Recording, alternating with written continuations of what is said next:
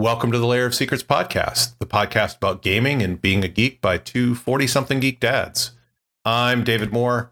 I love woodworking, but it is way too cold in my garage to work on anything except for freezing. Also, the weather must be changing since I do have a headache again, and I'd really like to trade that in for the sore knee in the anecdotes, but not. It's my head. And I'm Ken Newquist, and I can appreciate your head pain. I think I will get that when it starts warming up around here in the Lehigh Valley, and we get all of the allergies. The wave of allergens comes sweeping down into the Lehigh Valley. We are apparently legendary for this. And I'm back out in the cold to train for 12 days of backpacking this summer. This is Philmont round 2. Hopefully, we're actually going to get to go. And I have found that 20 degrees isn't so cold when you're running. Just don't stop running is really the secret. Definitely so not. What strange new rooms have you ventured into in the lair since we spoke? I stumbled into another library. This time, I've actually read quite a lot since we last talked. It's been a little while since we last talked. We kind of got a little lost in the lair to bring this show to all of you out there. I have written. I have not written. What are we talking about? No, I read Harrow the Ninth, which is the sequel to Gideon the Ninth. It's by Tamsin Muir. It was enjoyable, but it wasn't quite as fun as Gideon the Ninth. It was still enjoyable enough that I will be reading the next book in the series. But there was a lot of purple prose. Since I'm not going to spoil either book, but the main character in this is Harrow, or Harrowhark, and she thinks differently than Gideon did.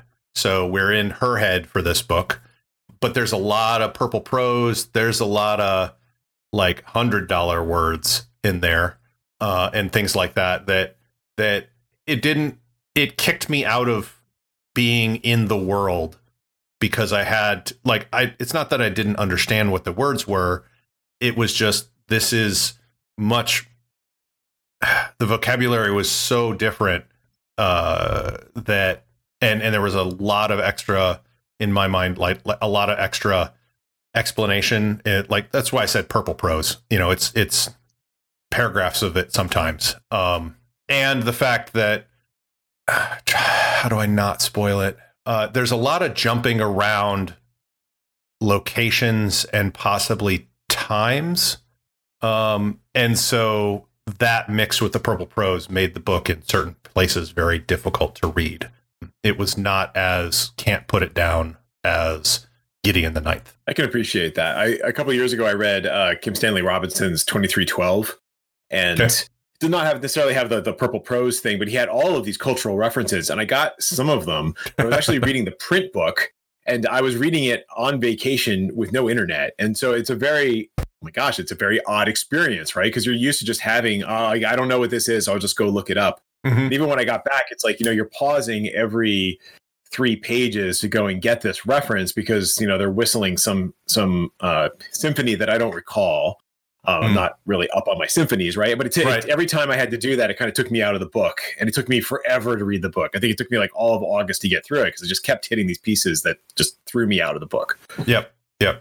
And it's been forever since I read it, but like Two Towers by Tolkien was the same way. There would be, I think it was the very first book that I had read way back when, junior high, that I skipped whole chapters because I'd get a page or two into the chapter and it was like, I can't deal with this. But rather than put the whole book down, I'll just skip to the next chapter and keep going. Sorry, people out there. I am not the Stephen Colbert level of Tolkien aficionado. I know my Tolkien, but just not. Probably could do a reread. It's been years, but don't ask me about the Hobbit movies, by the way. So I have opinions. I'm sure you do. Yeah. So the next book that I read was Dameron by Seth Skorkowski. Seth Skorkowski is also a YouTube role-playing game YouTuber. That's redundant. Personality. He's I really like his series, his YouTube series, and he always has one of his books in the background and such, and or every so often will mention it on one of his episodes. And I really like him, so I was like, well, let me go ahead and pick it up. And it's an urban fantasy where there are effectively this spirit inhabiting a weapon of power, and one person is basically chosen by the weapon to wield it. And so Dameron is the story of a gun with a sword blade, because it used to be a sword that was broken, was reforged into a gun. Somehow the spirit survived that reforging, and it is now modern day, and something in the main character is feels supernatural to the other people, the organization that also takes care of these holy or blessed sort of weapons, as they like to think of them. So I'm interested in the next one. The next one seems to be about a different one of the weapons, which I'm a little disappointed in because I liked the main character. So I'm hoping the main character is in the next one, but I haven't yet picked it up. So again, that was Dameron by Seth Skorkowski. I had read Penric and the Shaman, which is the second second novella in the Penric world, in the World of the Five Gods setting, where Penric is inhabited by this really long-lived demon who, every time this demon jumps, like when the host dies, the demon will try to jump to another entity. And Penric is the latest in that line. So he's got like the quirk of this demon is that this demon has inhabited basically like 10 or 14 women and then has jumped to a man. And so he's got all of these female perspectives in his head, who are very interested in the male perspectives of things because this demon's never been a male, but also some of the memories and the personalities from the hosts also go with the demon. And so Penric and the Shaman is a good one. They're kind of like little mysteries, little fantasy mysteries. Just thought there's a couple of BBC series with like a monk who's a mystery solver, and I can't remember the name of it, but it kind of gives that vibe to it, and it's good. I like it. Definitely gonna pick up the next one of that. That was it for reading. I am in the middle of another book right now, The Invisible Library, but I'll give more information on that when we get to it, when I finish it. Has a kind of an Amber feel with all the multiverse stuff in it, but it's all connected via a giant library, multi-dimensional library. But moving on, it's a new year. It's 2021. It'll probably be 2022 by the time we get finished editing and get this up on podcast yes, that hosts. may entirely be true. This is technically episode 13, so we'll see how this goes. But I did start a new bullet journal. I moved stuff over. I realized that I've basically just been doing daily to-do lists in it, which is what I had been doing before I started bullet journaling. So I'm going to need to kind of reread the method and see if I can be a little more mindful about putting that stuff down. But I do have an entirely separate book, kind of a bullet journal in terms of like how I'm organizing it, just for gaming stuff, which, speaking of which, is going better. The Sunday game has actually gone off a few times. Our Thursday game that we were playing, Brindlewood Bay, we're doing Ken and a friend of ours and my wife are doing. The idea was the Army Corps of Engineers Special Operations Group is hiding the evidence of cryptids from the mass population. It's set in we set it in the 1950s. We kind of had this nebulous idea, and we kind of built the world and such from that. And it's using Fate condensed, and I think Ken's going to talk about that. Right? I am. Okay. A little bit. I'll stop talking about this then. But then on Friday, some old friends of mine were like, "Hey, I'm GMing this fantasy stuff, but I'm getting kind of tired and burned out with it, and we understand you're having gaming woes. So, hey, would you want to run for us?" And we did some polling and stuff like that. So I'm running Star Wars D6 for them every so often on Fridays. So that's been fun. And I just ordered Burning Wheel today after hearing about it for years and years and years. Way back when I was doing the Game Master show in the very early days of podcasting. I don't know why I never ordered it. Judd Carlman and the Inspiration Goat of Daydreaming About Dragons, he was mentioning his Burning Wheel games, and I was like, you know what? It's about time to pick that up and take a look at it. So hopefully it will arrive pretty soon. Yeah. So speaking of that, I have that. I can't wait to hear your thoughts on it. I may have to break it out and look through it again, although I have a lot of books, which I'll be talking about in a little bit, but I will totally read that. I'll talk about it with you, because it was the same thing. I think I got it back in that time, and I read through it, and my group wasn't in a place to be able to do it. The other one that I was interested in was kind of the spiritual sequel to that, I think it's Burning Empires. I think that sounds right. Yeah. So it was a science fiction, and that one was all about the great sweep of a science fiction empire type thing. And cool. Yeah, Burning Wheel is interesting. I look forward to your take on it. It's been many years since I read it, so I do need a refresher. But yeah, it's won several awards. I know several people who say that they really like the concepts in it. Judd actually runs a game. It's like a 2-person game, him and one other person using Burning Wheel, which sounds pretty cool.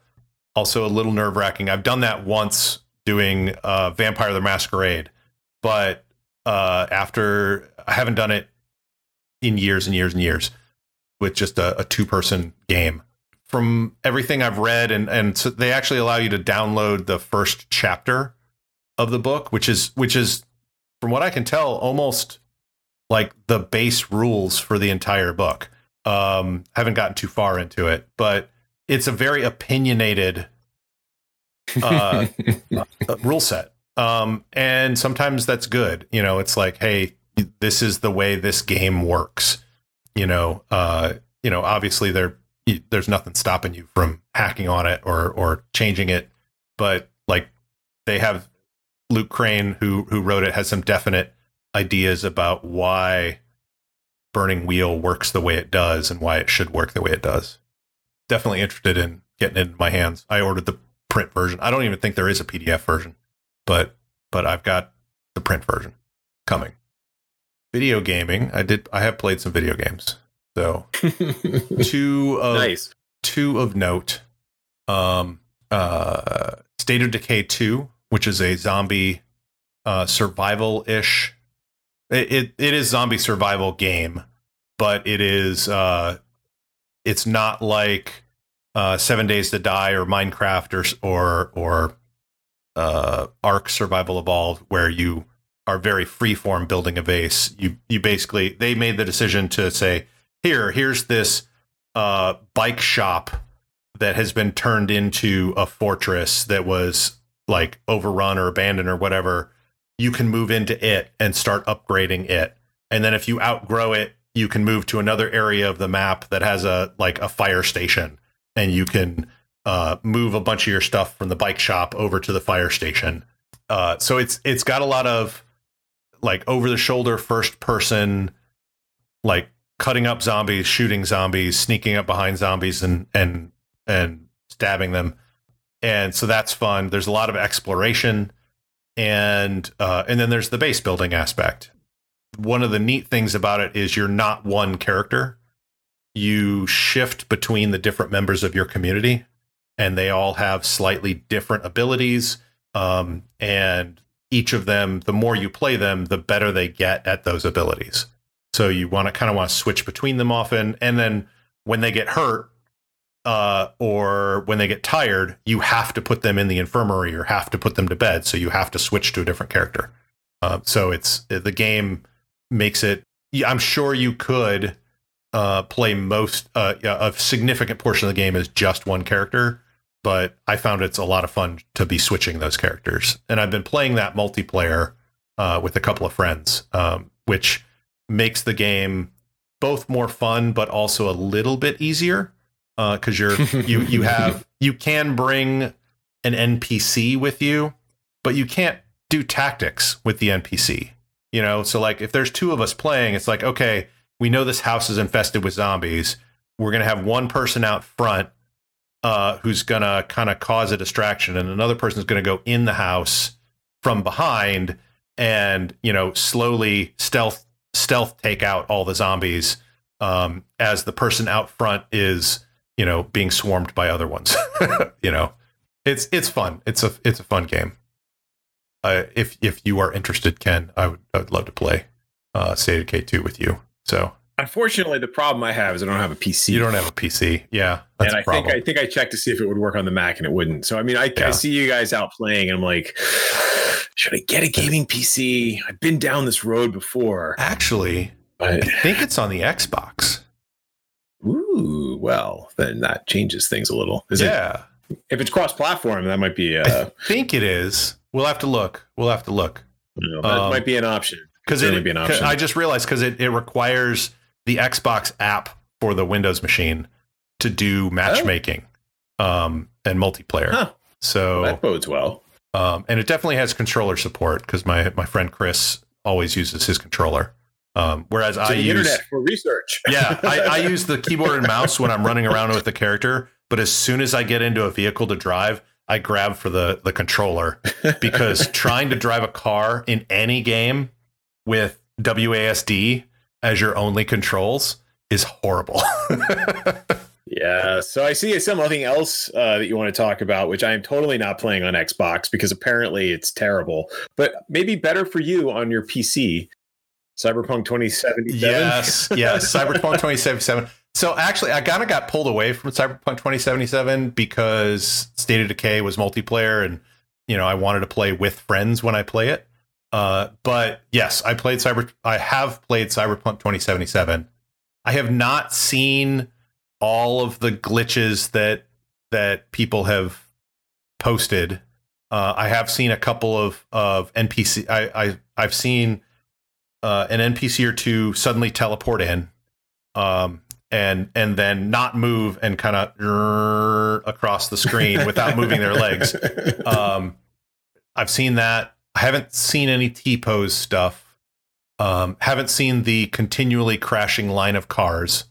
So for the most part, it's been pretty good. I think I've got one mission there's an AI that runs a taxi cab company in the game.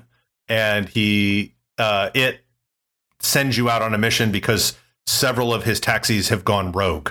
So like their personalities have shifted, or there's a virus or something like that. And you have to kind of get those taxis and return them to the main taxi place to find out what went wrong. And I did one of those missions, but every time I try and do another one, my phone rings, but then I attempt to pick it up and then nothing happens.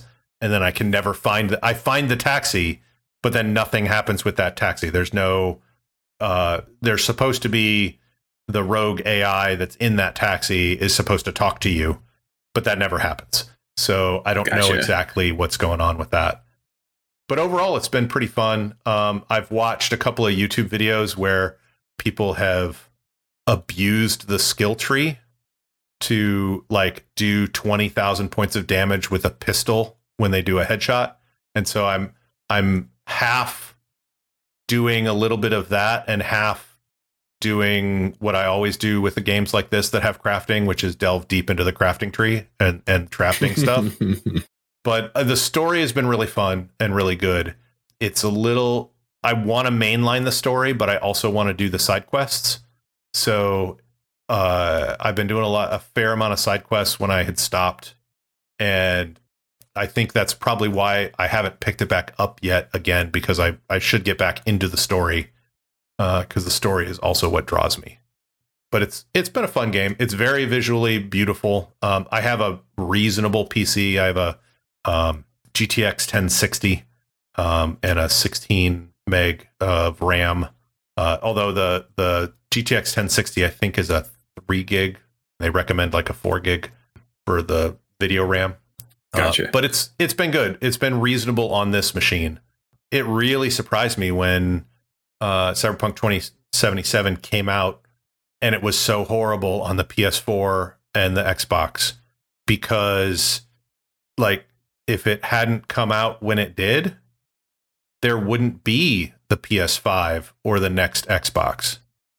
So how were they developing it for the last like 8 years or so? Right, because it's been a long time coming. It's been a long time coming. And it's like, why does it not run on machines like the Xbox and the PS4? You know, that really surprised me. But other than that, I had a pretty relaxing time off at the end of the year to round out 2020. You know, COVID obviously still had us be at home, but we had a good set of holidays, and I was able to take a decent amount of time off and kind of and so I'm feeling positive about 2021. So good. What have you been doing? Yeah, I had a nice break, but it was I feel like my job, the day job, I just like plunged right back into it. It was, you know, like because like I work at a college, and so the start of our semester was pushed out, I think 2 weeks. But still, like, there's just all of this work to be done, and everybody's got all this. Like it's the same for everybody, right? Like we have all of this stuff that we're trying to get done before the term begins, and it's just a ton of work. So, yeah, you were mentioning about like because all the COVID stuff you have to deal with, you know, what is it, the contact tracing plus plus all your other normal stuff and virtual classes. Right. Let's get ready for the start of term. We have our students are coming back. So we have to figure out how to get them kits, right? So we have to send them mails to, you know, to email them, not email them. You can't email them a kit, but you have to send them the link so that they can request the kit, so they can do the kit, so that they can come back and they have you know, it's just, and then there's all of these other things. And like any complex system, you know, we're just trying to stay ahead of things, because in a complex system, you make a couple of changes and the ripple effects just spread out. Right. Yep. So it's made for a crazy January, but you know, I'm getting there. I have, if I wasn't buried under work, I was also buried under books. I have a lot of books, Dave. I think I may have. That's not overboard. that's not a bad problem to have. So, well, you know, my birthday's in December, and then there's Christmas, and so when you're a December baby, you get like this 1-2 punch, right? So it's you get all your presents at once, and everybody knows about RPGs. So I got a lot of RPGs. So at the top of the pile, the first thing that hit me in the head was Scum and Villainy, which I know you're familiar with. That's so this is you know, Blades in the Dark in space, basically, right? Yep. By let's see, Evil Hat. So I've totally stolen things from Scum and Villainy / Blades in the Dark for the Star Wars D6 campaign. I'm using like the clocks. Totally see doing that. I'm using the clocks in there. Worked really well. And I'm planning on slowly tweaking more stuff in that game in a similar vein. So then I got Tome of Beasts, which is this massive book of monsters by Kobold Press. Cool. Lots of monsters for 5th edition. I am a sucker for monsters. I love buying monster books. Got it. And so with my 5th edition lunchtime game, I have been drawing upon almost entirely from Arcana of the Ancients, which was by Monty Cook's current company. I think it's Monty Cook Games. And then the tome books, because they're non-standard monsters. Like the people are surprised when they're encountering them. Like I have a smattering of more standard races, but those tend to be the more civilized ones, right? Like they're just encountering weird stuff that they have to figure out, which is cool. That's cool.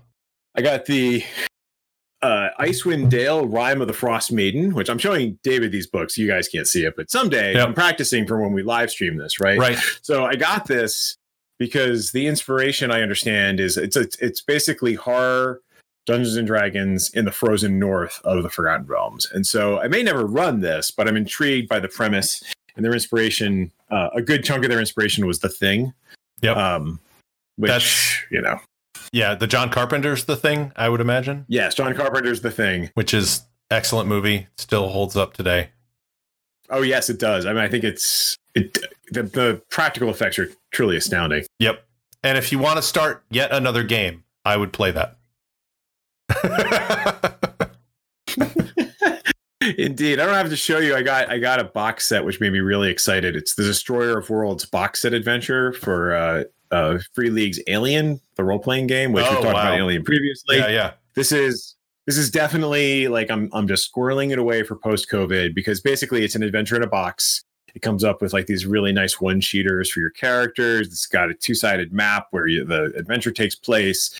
It's got a well-written scenario. Doesn't come with dice, but it is a nice little box set. So that's cool. Got me excited. And haven't read it yet, but I heard good things about it. And you play Colonial Marines, which I think, as we may have discussed previously, if I have any chance of getting my friends to play Alien, it's going to be as Colonial Marines. Right. And then I'll talk a little bit more about this later as to why I ended up getting these. So I got Fate of Cthulhu. Yep. Again, yep. David. Yeah. Time travelers. Yeah, you're totally enabler. This podcast is just costing me money. Actually, I actually did go and buy this one. I didn't get it for Christmas, but time travelers from the future try and prevent a Cthulhu-inspired apocalypse. And then also Monster of the Week, which I think we've also discussed. Yep. Which is powered by the apocalypse style, Buffy the Vampire Slayer / supernatural kind of games. And the last thing by Jonathan Hicks is Those Dark Places, which is a slender little role-playing game. It's an industrial science fiction role-playing inspired by the likes of Aliens and just kind of like those grittier sci-fi settings. Blade Runner, I think, that kind of thing. So I was intrigued, but so yeah, I have entirely too many books. I was sitting here the other day going, I'm actually going to have to start carving out time to just start reading these, or I'm never going to make any progress. Maybe my summer reading list will just be about RPGs instead of novels this year. Yep. But I will say some of this has been inspired by our weekly game for the Army Corps of Engineers Special Operations Group. So as David was alluding to, I got to run my first game of Fate ever this week, which I think I stressed about it more than I needed to. Like I was just trying to get my head around the game, right? And I think the challenge is, and I think you've encountered this as well, like it's different from the games I normally run. Yeah. So Dungeons and Dragons and Savage Worlds are my two kind of go-to games, and they're not that dissimilar. Like the game mechanic for Savage Worlds is a little different because you've got exploding dice, but at the same time you've got edges. Well, those are kind of like feats, and you've got, you have a skill tree. You can just go, hey, go make a notice check. Okay, sure, it's perception in D&D, but not that too far off. Yep. Savage Worlds is classless, but whatever, right? Fate, man. Fate has aspects, and really, I think the thing that I have always enjoyed about it is that the aspects are such an important part of world building.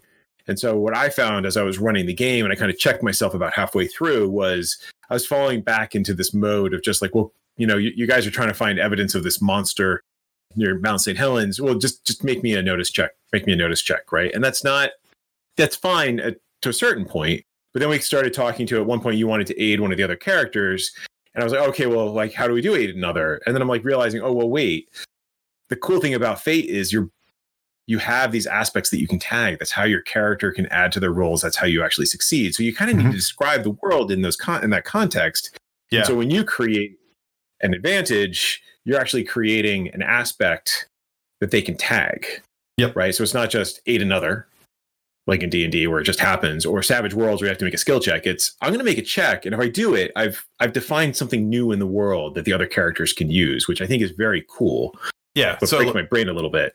Yeah, so as an example for those out there who may not be familiar with this, so like my character, not good at investigation, but the Dr. Serena, the other character, she is good at investigation, even though she's a marine biologist and we're on land. Which is one of her aspects, is the fact that she's a marine biologist on land sort of thing. So kind of like a fish out of water. But she's trying to investigate. So I did, I created an advantage which basically creates a temporary aspect that can get invoked for free for a little while. And so what I did was I gridded out like an archaeological dig with sticks and string and stuff like that, so she could go between there. And so I did, I'm trying to remember what it was, physique or something like that. Driving stakes because I'm driving stakes in the ground and putting wire around it or string around it, like I was building my deck, in real life a few years ago. So I did that, and using physique, because I didn't have an investigation, allowed me to create the advantage that Dr. Serena, when she rolled for her investigation, could choose to invoke to either get a +2 or to re-roll her dice, or I think there's one or two others that I'm forgetting right now, but like different effects that could happen to have a better chance at a good result. And yeah, that's something that's difficult to pick up with in Fate sometimes, is like when to say there's basically 4 actions that you do at any time: creating an advantage, overcoming, the attacking, and I think defending. Maybe not defending. I can't remember it now. But this shows you how often we've played. Right. We're getting there. Start digging our books off the shelf, but we won't do that to you guys. Yeah. I'm not opening up the PDF right now. Actually I won't. But yeah, it's really, it's been interesting. I like Fate Condensed because they have literally condensed it from when they originally came out with it in Spirit of the Century, which is an excellent setting and role-playing game system, and in general, it's still viable to play. Still recommend it. But yeah, that doing that, and then also one of the things, and it's not unique to Fate, is when you choose to have someone make a skill roll, it can't just be success, the story continues, fail, the story is paused. It's like, right. Like in Blades in the Dark, which we mentioned earlier, if you're unlocking a lock on a heist and you fail, well, you get through the door, you eventually get through the door, but maybe you made a little too much noise or took a little too much time, and the clock that says the guards are alerted has filled in a couple more wedges till when the guards are actually alert and actively looking for intruders. So there's a consequence to it, but the story doesn't stop. Whereas, like D&D still kind of today, but definitely when we first started was like, oh, you failed to pick the lock, roll again. Or you can't try again until next level. I think that you can't try again until next level. Or that was like first edition, right? It was something ridiculous. No, it's an impossible lock. You can't open it. Better get another rogue. Right. Yep. I do remember that. I don't remember. I don't know of any dungeon where you'd leave it and get a level and then come back anyway. Right. But, I mean, I can see Gary Gygax, that was the kind of guy he was, right? Like but it was a way to prevent that roll again. Instead of, oh, okay, we'll go ahead and roll again. We're going to roll on the Wanderer monster table, see what happens. Right. And maybe a monster happens by when you're open the next one. Right. So I think one of the other things I was somehow my Google Home decided that I was talking to it. I don't know why. Sorry. No, that's okay. My device my watch occasionally decides, oh, hey, did you make an internet request? Like I returned these search results for you. Like, what are you doing? Yeah. So anyway, one of the other things I was struggling with, and so I like NPC creation actually in Fate is really straightforward. I was making it harder than it needed to be. It's really just like an aspect and a couple of skills. And if they're more robust or more of a challenge, add more skills, add more aspects, right? Yep. Pretty much. But also like describing the scene, right? Because we haven't quite gotten to this far in the adventure, but like there's going to be times where like there's going to be elements of the scene that are clearly aspects that you would want to be able to they are available to be invoked to help the PC. Like thinking through this stuff, it's the kind of like world building, scene dressing that you don't necessarily have to do in D&D. Mm-hmm. Right. Like, and so it makes you have to think about that a little more. And that's one of the reasons why I rationalized getting Fate of Cthulhu, because I was hoping as a campaign book, it would give me like some inspiration and fodder for how to, just kind of do the adventures. And also, you sold it really well. I mean, Terminator meets Cthulhu kind of sells itself in my mind. So I mentioned this. I got it in my Sunday gaming group, which right now we're playing D&D. No, wait, right now we're playing Savage Worlds, but we're going to start a alternating D&D game. And I mentioned it, I described it, and one of my friends was like, I will play that in a heartbeat. So I'm like, all right, cool. I've run Time Travel and Cthulhu. I think I found the thing to get guys to play Fate. Yep. I have run a game in that, and it was a lot of fun. So yeah, would play again. So the last thing I'm encountering as part of just this adventure was like, mystery writing is hard. We talked a little bit about this the other night, but like, the mechanics of coming up with a mystery that doesn't stymie people, right? And that like you do get your success and like you don't like whatever's obvious to the DM is never obvious to the players. Like, so you're trying to figure out something fairly straightforward. I'm still learning the rules. So I originally started writing the adventure and I'm like, oh, this is kind of boring. Like, it's just another mob bug hunt. But at the same time, I don't actually know the rules yet. So I don't know that I'm ready to go out and start like figuring out how to do challenge, like all these other things I could pull out of my toolbox. Yep. And so that was the other reason why I got Fate of Cthulhu, to help with kind of understanding how that kind of stuff might work. But then that's the reason why I got Monster of the Week, because I was also looking for inspiration. Like, okay, we're doing Monster of a Week effectively. Like, that's part of what the campaign is. Yep. What do those kind of adventures look like?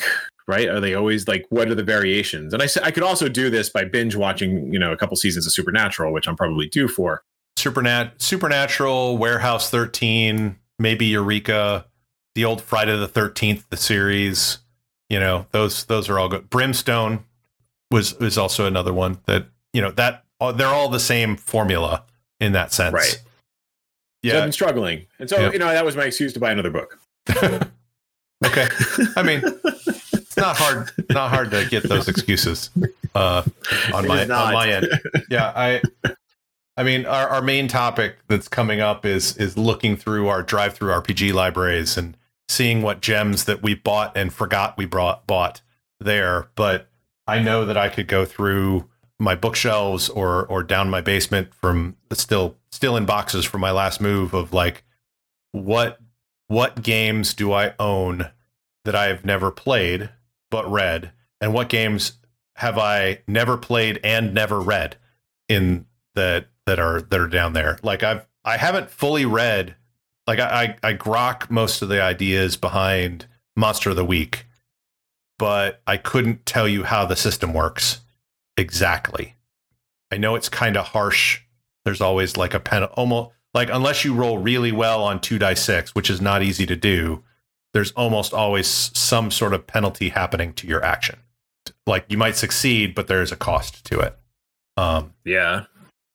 But yeah, it's not the having lots of game books and not played most of them is totally understandable to me. As we venture into the RPG vault, look, so many more books. Oh yeah. It occurs to me that there are just so many libraries. We actually have in the Lair of Secrets, we have the compounded problem of so many libraries that we're losing track of libraries on top of having lost a track of the books that are in said library. Right. And some of them are fairly virtual libraries. Right. You have to go into the machine like at the beginning of Tron, get digitized and go into that library. But it's like a cubic centimeter on a side if you were to look at it from the real world. But the RPG vault is vast. Between our drive-through RPG vaults, it's pretty vast set of libraries. I have an itch.io vault as well that I got when I did the bundle for racial justice this last summer, which had 1,700 titles of different things. So not as many, more than I have in drive-through RPG, but that was one purchase, was over 1,700 items. And I've gone through maybe 20 so far. Right. It's an embarrassment of riches. We have so many things. Like, so I did the quick numbers between the two of us looking at our RPG vaults. We have 1,077 items in our respective RPG libraries combined. Now, we have not seen if those are unique items. I'm very curious to see if we both have some of these things. I suspect we do. So my numbers, and then we'll run down David's numbers. So I got 590 total. Again, my sources are similar to David's, like through relief bundles. I got a number. I think I probably increased it by like a quarter with the Black Lives Matter fundraisers from over the summer, and a number of Kickstarters. I've contributed to a number of Kickstarters over the years. So that's very minute. Although those probably have a higher percentage of actually having been downloaded than, unfortunately, the bundles. So of the 590 items, 413 were never downloaded, which tells you something. That's like 80. That's like 80%. Yeah, sad percentage. Or close. a little less than 80, but yeah. I mean, not all items are created equal, right? This is including maps and tokens and a variety of other things that I might never actually have a legitimate use case for. But of those, there's 172 core rule books. It's a lot of core rule books. That's a lot of core rule books. 250 fantasy titles, 166 science fiction titles, and 117 horror titles. So a lot of stuff. Yep. You also have a lot of stuff. I do. Not quite as much as you, mainly because since I did the itch.io bundle and other stuff, I did not get the similar bundles that were on DriveThruRPG at the same time. But they were worthy causes. So, I went and donated to those. So, and then got RPG books out of them. So I have 487 compared to 590 for Ken for my total number of items. 254 were never downloaded. So a little more than half. But You're doing better than I am. Well, I think most of that is because I believe I've only gotten one or two like relief or like hurricane bundles. And so when you get a large amount from that, those may not everything there would necessarily appeals to you. Right. Or it's something that, I haven't really run a game with it yet. So that's another thing. Kickstarter is another big one. And usually I will get the PDF and print version. So that's another reason why I may not have the download, is because I have the print book. So I'd rather read it if I have a chance. Like I have the Role Player's Guide to Heists, which is an interesting book, but I don't believe I've downloaded it. I've seen I saw a draft copy of it in PDF, but I don't think I've downloaded the DriveThruRPG version. 225 fantasy titles, 126 science fiction titles, 37 horror titles. I'm not as keen a fan of horror as Ken is. But I do have 43 STL bundles. I'll call them bundles because some of them have one model in it. STL is basically the file format for 3D printers.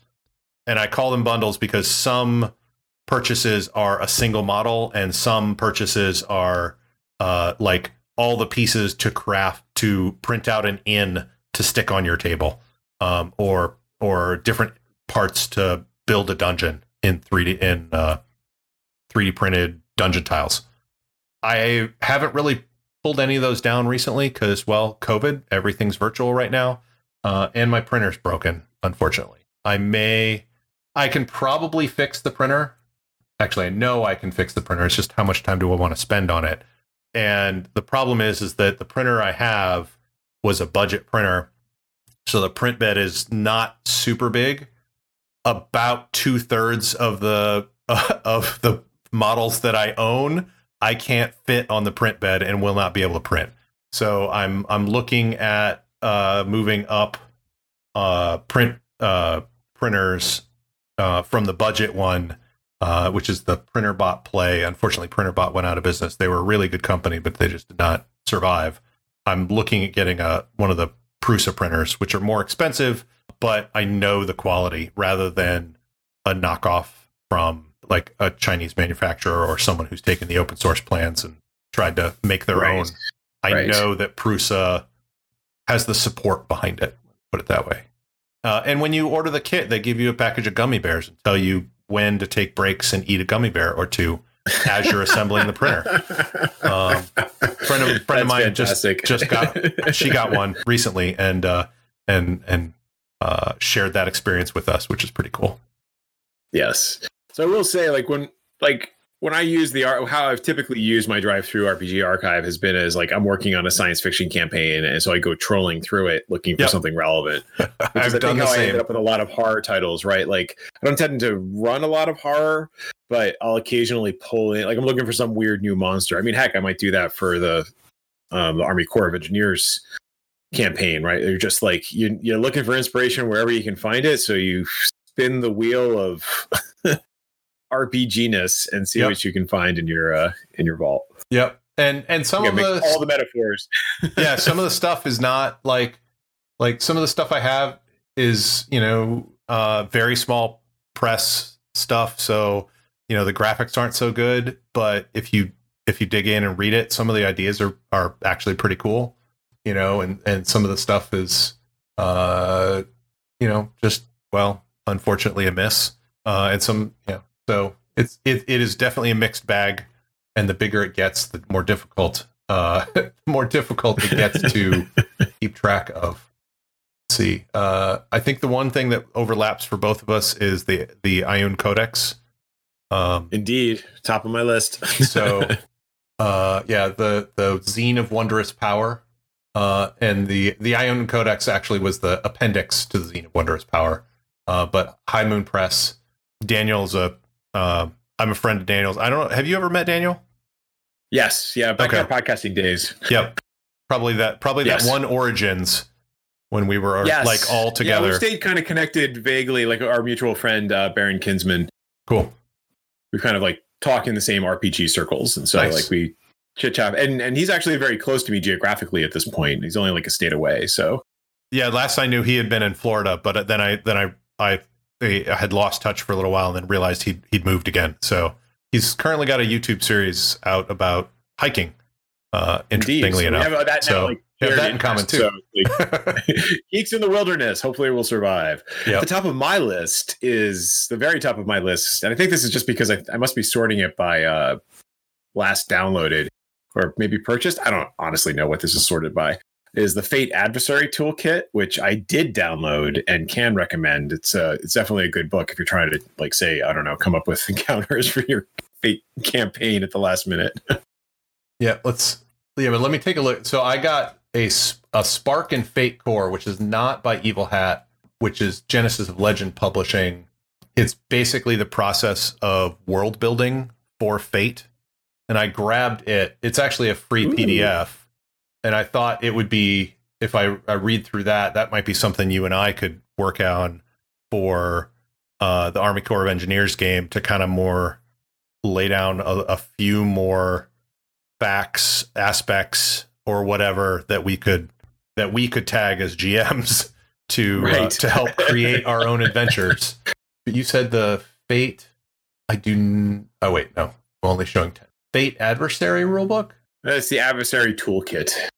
That's amazing. It's got a series of it's cool because it's not just in Fate. It's not just monsters or bad guys that are the adversaries. It's the environment, so they get into traps and clocks and other ways of introducing drama into your Fate game. So it's definitely worth checking out. Cool.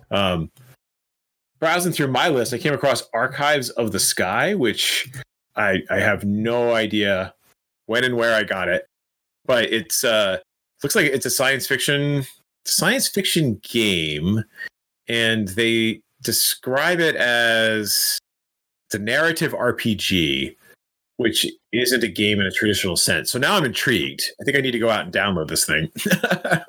So it has beautiful space opera style art, and so I don't remember hearing about it. It won. See, did it win anything? It's by Aaron A. Reed.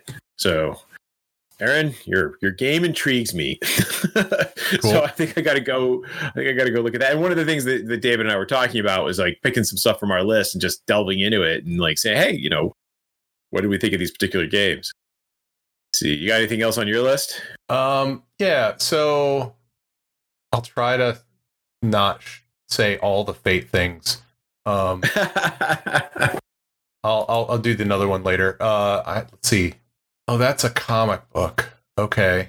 So comics also they have Drive-Thru Comics as well.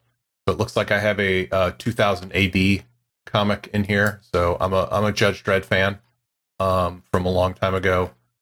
Little disturbing in today's modern times with the whole stuff in there. Anyway, the other one, we were talking about this before we recorded. Hocus Focus. It's a Dresden Fiasco, which is, so there's a role-playing game called Fiasco, which is, if you know about like Coen Brothers films like Reservoir Dogs or my go-to one, I just forgot the name of, the one set in like Wisconsin or Michigan. Can't remember the name of it, where at one point a person's like feeding a guy into a wood chipper and then the cop comes up on him. Fargo. Yes, Fargo. So like once you get the wood chipper, you know the movie. Right. It's basically, it's like the setup for Fiasco is here's all these people that seem to have some sort of common goal, but they all have their own agendas and things just go wrong. Like I've never heard of a Fiasco game that like ended happily, for the characters. For the players, it's all been a riot, but right. Something's going to go wrong and you lean into that. And so Hocus Focus, you play the evil bads in a Dresden, that Dresden is trying to track down. And I haven't read, I just read the blurb on it, but it seems like fun. I've never actually played Fiasco, and it just seems like, so there's some dark fae and a vampire and another vampire of a different thing or whatever, and they all have this common goal, but they all want it for themselves, perhaps, or something like that, and the pressure of Dresden hunting them, and them backstabbing each other. I'm sure it will go amazingly sideways, and I would love to play that. Yes. Yeah, I will say that the tagline for Fiasco, which I think tells you everything you need to know about the game, is a game about powerful ambition and poor impulse control. Yes. And if you're playing it right, that's exactly how it should go. And it's hilarious and a tremendous amount of fun. Yep. Yeah. Why don't you? I've done more things than you, so why don't we pick another one of yours? I just came across this one. It's like I'm just spinning the wheel on my mouse and seeing what happens when it comes down. So Siggles in the Dark by Kurt Potts. This is a journaling game and GM supplement. The goal of the game is to create an evil mage's spell book. You take up the role of this wizard with a desperate need in search of arcane power to get what they want. Interesting. It's an 11-page PDF with solo journaling and sigil drawing, and I'm kind of fascinated now, given my love of bullet journaling. One that I just spun on. I have to give full warning. I know Jerry Grayson of Kafera Publishing, but I really enjoy his work stuff. We do Cowboy Dracula together, but it spun up under my wheel, which is Godsend Agenda. The D6 version. I know that there's a new version coming out. It's currently in development. But the premise behind Godsend Agenda is aliens thousands of years ago came to Earth. And so a lot of the different gods that have been throughout our history are one of, I believe, 3 or 4, actually. Angelos, Atlanteans, Chimerans, or Elohim. One of those 4 races and or factions.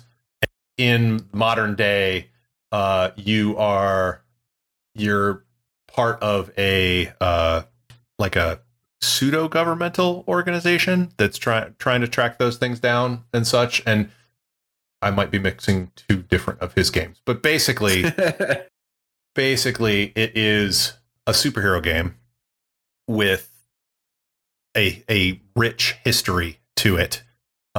That is not Marvel and DC. It's really pretty cool. And Jerry actually has this concept that I have really started to subscribe to, which is almost every game is a superhero game, or can be.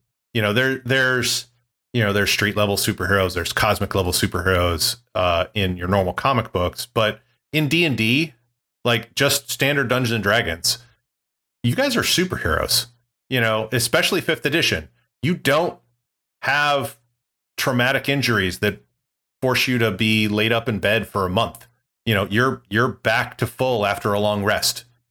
You're throwing fireballs. You're the best swordsman ever. You're superheroes in a fantasy setting. Yes. Honestly, like I've long thought that like the best D&D movie is actually Thor, right? Like the original Thor, right? When they show up, like the moment when Thor and his friends go to the land of the Frost Giants, right? Yep. And or maybe it's just Thor. I think it may be just Thor, but like he's doing all the things you're describing, right? Like he is like a 15th level, 18th level character, and he is just laying waste to everything. And one of the concerns I have for if they do, I think I've heard talk of a D&D movie and a D&D series, is they're like, it can't be fantasy, because fantasy is not D&D. Right? Dungeons and Dragons has fantasy aspects, but like you say, it's really a lot of superhero in there, right? And so you should be there's going to be there should be some amount of over the top ridiculousness, that it's not the hobbits trying to sneak their way into Mordor. No campaign would do that. It's well, maybe some would, but your average D&D campaign, they're going to figure out how to attack the trolls. Yeah, well, I mean, and there's a difference between a book and trying to play a game. There are sections of book that would be no fun at all to try and play out. And I'm not saying that every single, I might have said this with hyperbole, but not every single role-playing game out there is superheroes under another skin. But there are some out there that are very different. But Vampire the Masquerade is superheroes who are vampires. They all have these special powers, et cetera, and you could view it through that lens. You don't have to, but you certainly can. Right. And I mean, honestly, even in the Lord of the Rings movie, we see things like that kind of super heroic thing, like where you got like, what is it? Legolas goes sliding down the trunk of the Oliphant, right? Anything and Legolas does. Anything Legolas does. Yeah. So I got another one, Stars Without Number, revised edition. This is old school retro sci-fi role-playing game. I've flirted with this thing a lot when I've run science fiction games. I think I downloaded the original one, but I didn't download the revised edition. It's got like world building resources, 100 adventure seeds, old school compatible rules for guns and cyberware and starships and psionics and stuff. So I've never actually read the whole book. And clearly I haven't downloaded the most recent one, but I'm intrigued, especially since I'm running a sci-fi game right now. Cool. Well, I'm one of those running a sci-fi game right now. I didn't know I had this in my library, but the name really caught me. I'm going to read most of the description, but I'm going to skip over the title, and then I'm going to tell you all the title because I think it'd be funnier. We enter the world of kung fu movies and over-the-top action. Whether you choose to play the original cast of Squirrels with their new goals provided, or the new cast of Wrong Guardians of the Last Dragon, you are sure to encounter fun at every turn. There's more to the description talking about particular characters and their names. The game, however, is Shaolin Squirrels Nuts of Fury, and it's by Hinterwelt. I've never heard of it before. No idea if it's good or bad, but one of the things in there, it says, is your squirrel few strong, 3 color maps, 5 new characters, including Bobu the panda. It says new characters, so this might be a reprint or like a second edition, or it's based off a comic book or something. I'm not sure. The Hanman, Pandu, and Pandon't, cat ninjas, It comes with an adventure and new magic items like the house special pot stickers and tempuri bowl, and new techniques like Iron Chef and Sword Padu. So, yeah, I like doing one-shots occasionally. I used to do a one-shot every New Year's Eve, and this sounds like a good one-shot game for me. That sounds like a fantastic one-shot game for you. So my next spin of the wheel or roll of the mouse or what have you is Creatures in the Wastelands, a menagerie of mutants and mutations revised edition from Skirmisher Publishing. It has more than 200 creatures, 50 mutations, terrain types, non-creature hazards, plant mutations, parasite mutation type, the insidious silver sheet, mysterious smart stones. It's compatible with Mutant Future and Labyrinth Lord, which, if you're not familiar, those are basically retro clones of D&D. Again, no idea where I got it from. It's like, you just when you buy the bundles, right? It's like you just went to a convention and you just like got all the swag from all the vendors, and you just like get back to your hotel room, right, and just dump it all out on the bed onto your bed. You're like, oh my gosh, look at all this cool stuff I got. So this is handy for my Scales of Truth campaign, since that's all about mutations. Yeah, I think I'm going to do one more, and this one is less of a spin. It's a spin of the wheel. I landed near it, but since I did just do Shaolin Squirrels Nuts of Fury, I do have to plug a friend of mine. It's Ethereal Forge is the company that he's with. It's Ninja Burger the RPG 2nd edition, and it's Michael Fiegel. And I hope I pronounced that correctly, because I can never remember if it's Fiegel or Feigl. And it's the PDQ system, which originally came out from Atomic Sock Monkey Press. But Ninja Burger is the world's only fast food chain run by Ninja and is looking for new recruits. Do you have what it takes to work for them? Pirates need not apply. The 2nd edition of the award-winning Ninja Burger RPG has been completely revamped and rewritten. And basically the idea is you are part of the Ninja Burger franchise. You are part of a Ninja Burger franchise, and each of you take the form of like a cook and a driver and a delivery agent and things like that. If you've ever read Snow Crash, with the beginning of Snow Crash with the pizza driver with his, I love that, with his super high tech car, that's sort of idea. And you're delivering food to people like in IT in clean rooms that are in high security areas. But you don't have clearance to get in there.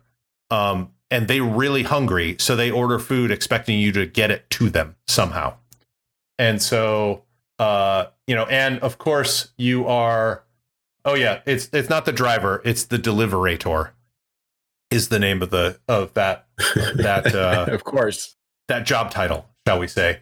And we played it in the Game Master show one time, and we drove basically the food truck / van over rooftops and used slices of salami as ninja stars, and it was amazing fun, and I highly recommend it.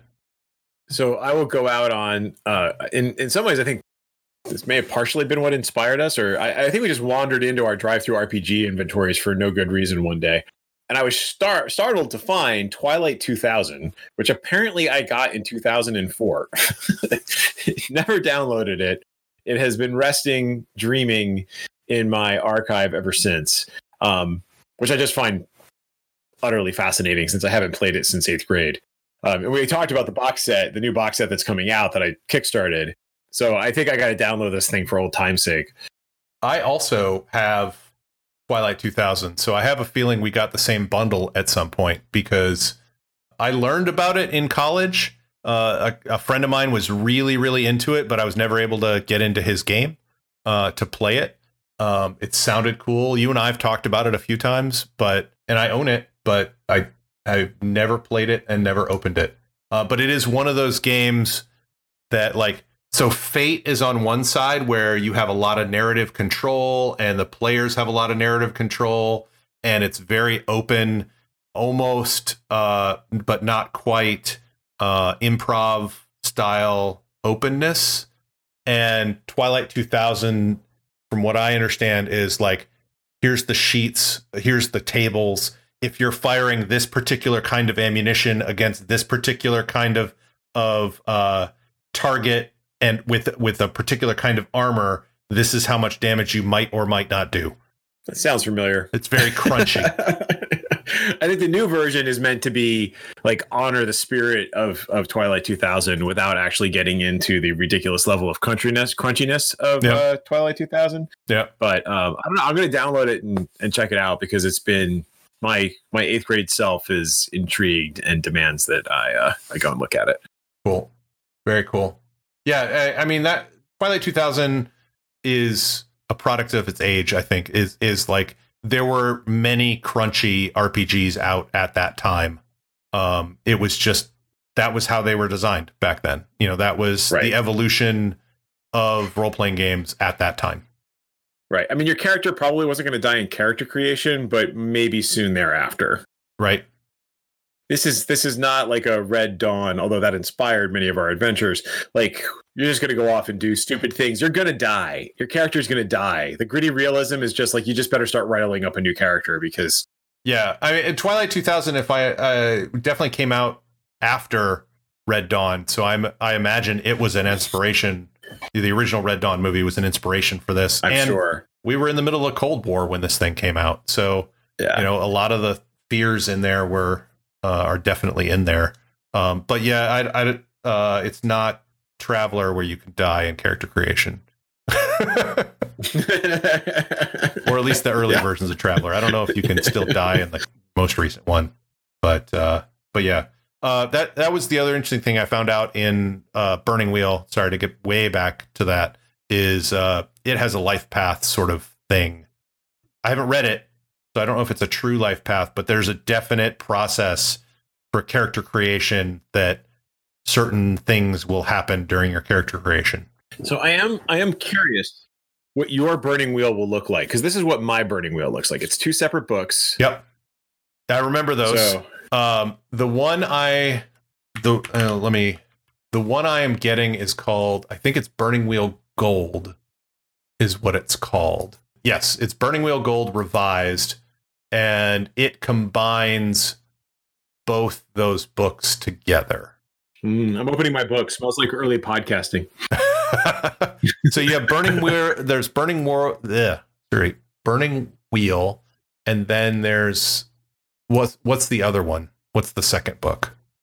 I have the Character Burner and the Fantasy Role Playing System. Right. Okay. Yeah. So there's the system, and then there's the Character Burner as 2 separate books, and they put it together as one book in Burning Wheel Gold Revised.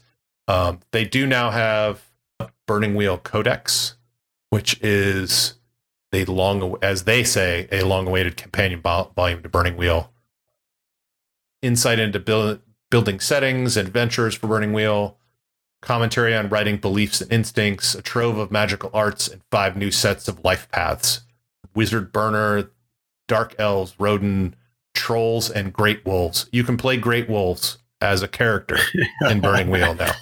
Wow. Truly a grimoire worthy of wizards and warriors everywhere. So, yeah, I'm not getting that yet.